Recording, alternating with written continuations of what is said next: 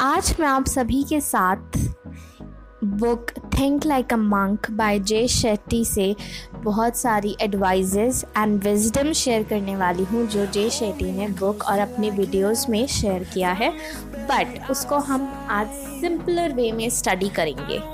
So boys and girls, इस book को इस पॉडकास्ट को जो थिंक लाइक अ मंक को कवर करेगी एपिसोड्स मैंने पार्ट्स में डिवाइड किए हैं सो दैट आपको क्लियर और विविड वे से समझ में आएंगे और बोरिंग भी फील नहीं होगा क्योंकि ना ज़्यादा लंबे होंगे। So ready, let's roll the intro. Hello everyone, welcome to An Evening with Buddy, the podcast to satisfy your curiosity.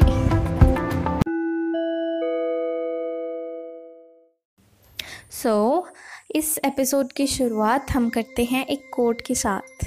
If you want a new idea, read an old book, Ivan Pavlov and others. इस book के intro में author ने सबसे पहले अपनी personal life share करते हुए बताया है कि वो जब 18 साल के थे तो वो कैस बिजनेस स्कूल लंदन में पढ़ा करते थे और वो उस समय फर्स्ट ईयर में थे जब पहली बार उनके किसी दोस्त ने उनसे पूछा था कि क्या वो उनके साथ एक मंक को सुनने चलेंगे।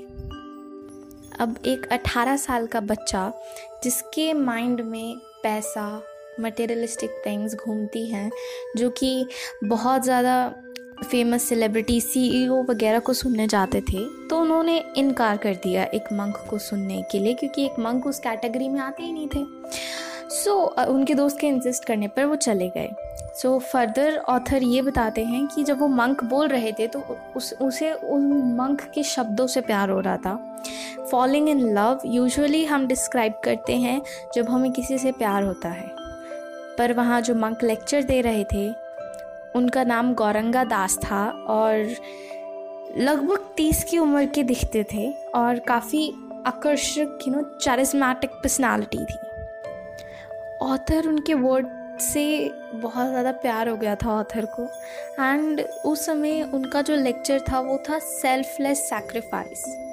उनकी वर्डिंग्स ये थी कि we should plant trees under whose shade we did not plan to sit, यानी हमें ऐसे पेड़ लगाने चाहिए जिसकी शेड के अंदर या जिसके फ्रूट के लिए हम अपने लालच ना देखें, अपना स्वार्थ ना देखते हुए हम कोई सेल्फलेस काम करें। तो वो बताते हैं कि आगे जब उन्होंने गौरंगा दास जी के बारे में पढ़ा तो उनको पता चला कि वो IIT बॉम्बे से पढ़े हुए हैं, जो कि MIT ऑफ इंडिया माना जाता है क्योंकि वहाँ ऑब्वियसली एडमिशन लेना बहुत टफ है and IIT Bombay is the best place. सो वो सब को छोड़ के मंक बनने चले आए। ऑथर इस पे टिप्पणी करते हैं कि आइदर ही वाज क्रेजी और ऑन टू समथिंग। फर्दर हम ये सुनते आए, हमने काफ़ी स्टोरीज सुनी है कि रैग्स टू रिचेस स्टोरीज़, पैसा पैसा पैसा, क्योंकि सबकी उम्र में पैसा इम्पॉर्टेंट है। तो ऑथर ये बताते हैं कि मैं बहुत सारे सेलिब्रिटी CEOs को सुना हूँ, बट कोई उतना ट्रूली हैप्पी नहीं था, किसी के फेस पे इतनी रेडियंस नहीं झलक रही थी जितनी उन मंक के फेस से झलक रही थी। ऑथर बोलते हैं आगे कि acceptance is the first way towards spirituality. Author बताते हैं कि 2002 में एक तिब्बतियन मंक जिनका नाम था योंगे मेंगर रिनपोश, पार्डन में मैंने नाम की स्पेलिंग गलत ली है तो, पर वो एक नेपालीज मंक थे जो कि काठमांडू से विस्कॉन्सिन मैडिसन यूनिवर्सिटी तक ट्रैवल किया था।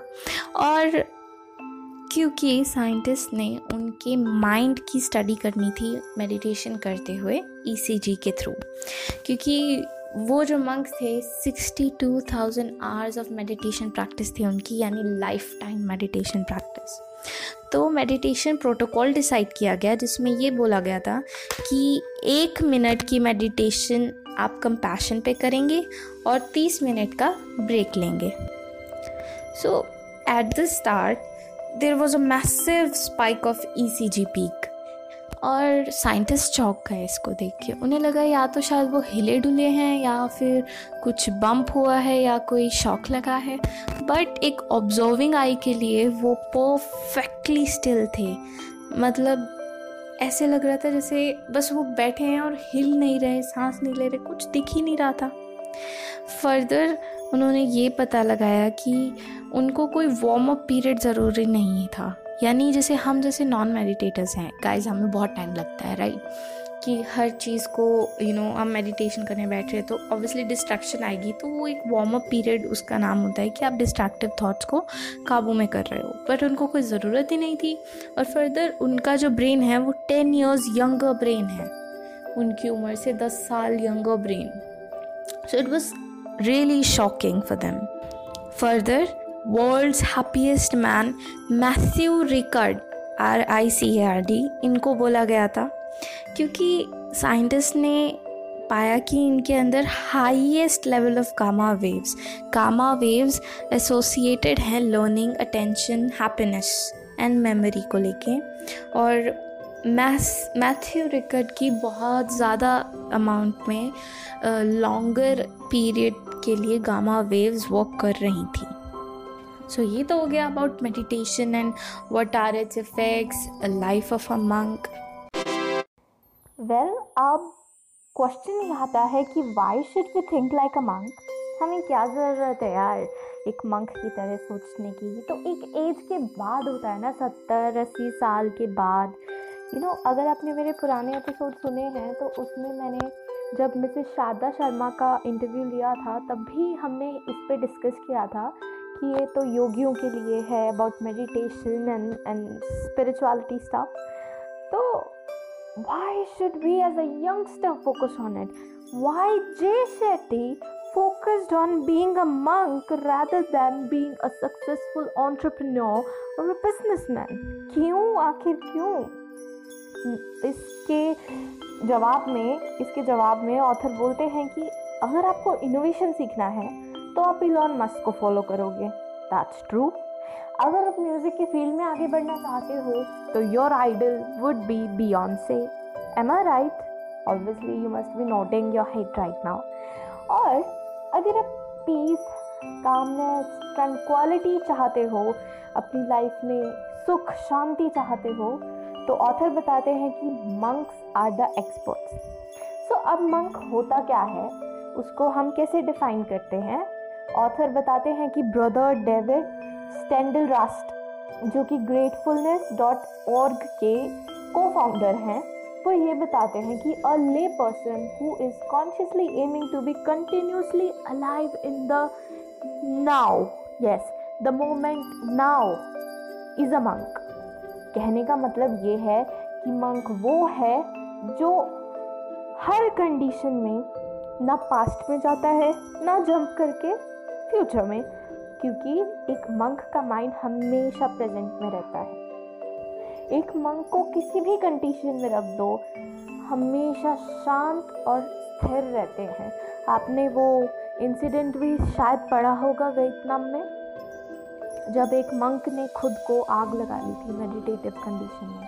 ना कोई चीखने चिल्लाने की आवाज़, ना कुछ, बस आग की लपटें। और जब मीट बर्निंग की स्मेल आई तब लोगों को पता चला कि उस मंक ने अपने आप को आग लगा लिया है टू प्रोटेस्ट। अगर मैं गलत हूँ इन सब में so forgive me, but I have read that article once. तो आगे ऑथर बताते हैं कि जो इंटरनल वर्ल्ड है वही आउटर वर्ल्ड क्रिएट करता है। ये हम काफ़ी सालों से सुनते आ रहे हैं, नहीं कि आप जो मेंटली सोचते हो वही आप फिजिकली आउटकम लेते हो। That's what law of attraction is about, right? So author बताते हैं कि उन्होंने हिंदू मंक्स को बेसिकली स्टडी किया, जो कि उनके फाउंडेशनल टेक्स्ट जो हैं वो वेद होते हैं, वेदास, जिन्हें इंग्लिश में बोला जाता है। और भगवद गीता की उन्होंने बहुत ही डीप स्टडी की, गहन अध्ययन किया था। उसके बाद ऑथर बताते हैं कि there is 2 types of mind, monkey mind and a monk mind. Monk के अंदर ईवाई जोड़ दो, वो मंकी हो जाता है, यानी उसकी जो टेल है वो आ जाती है, राइट? मतलब एक मंकी क्या करता है, इधर उधर घूमता रहता है कि अरे अभी उसको ये चीज़ पसंद आई, अभी मेडिटेट करने बैठा, नेक्स्ट टाइम अरे वो मेरे को वो चॉकलेट खानी है, मेरे को वहाँ जाना है, अरे शिट यार मेरे को मेरी वाइफ के लिए फ्लावर्स लाने हैं, अरे अरे अरे ओ माय गॉड मेरी गर्लफ्रेंड, ओ माय गॉड मेरा boyfriend, oh my god that's where monkey mind mentality lies. True? अगर आपके साथ ऐसा हुआ है तो मेरे साथ तो हुआ है, मैं एक्सेप्ट करती हूँ इस बात को। एंड ऑथर बताते हैं कि एक मंक माइंड जो होता है ना, मंक, भिक्षु, आई थिंक भिक्षु माइंड, वो हमेशा स्थिर रहता है। आई मीन हर सिचुएशन में calm and think with logic and all, क्योंकि एक मंकी माइंड जब आपके दिमाग में कई सारी चीज़ें, cluster of things are going on, तो आपकी लॉजिक पावर ख़त्म हो जाती है, राइट?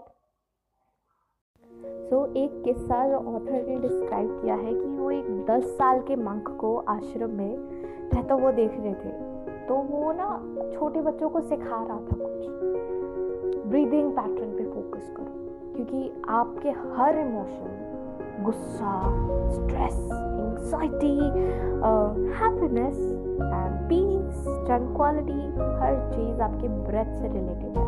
याद करो, जब आपको गुस्सा आता है तो आपकी सांसें कितनी तेज तेज चलने लग जाती हैं, या जब आप डर में हो, आप फियर में हो, तो कैसी तेज तेज सांसें चलती है, राइट? एंड जब खुश होते हो, एक्साइटेड, तो आपका ब्रीदिंग पैटर्न कैसा होता है? एंड जब आप सैड होते हो, बिल्कुल सैड, चाहे आप ब्रेकअप है, चाहे आपके मार्क्स कम है, सब कुछ है, आप सैड हो, सैड सैड सैड, बहुत स्लो हो जाता है, कुछ नहीं करिए तो ब्रीदिंग पैटर्न फिर अजीब हो जाता है। That's where problem lies. हमारा हर इमोशन, फीलिंग, ब्रेथ पैटर्न से है। तो चलो, ये एपिसोड हम नेक्स्ट एपिसोड में हम कंटिन्यू करेंगे इस बुक का part 1, that is let go. But before that आपको बस एक होमवर्क दे दो मैं छोटा सा, इट्स अ एक्सरसाइज अबाउट आप एक काम करना, जब भी आपको गुस्सा आए ना, सांसें लेना, मतलब अब एक काम करना, आप कोई भी इमोशन फील करो तो अपना ब्रीदिंग पैटर्न कॉन्शियसली ऑब्जर्व करना, then you will get something very interesting. मैंने किया है, it will be very interesting. मिलते हैं नेक्स्ट एपिसोड में, तब तक के लिए focus on your breathing pattern, stay calm, stay peace and bye.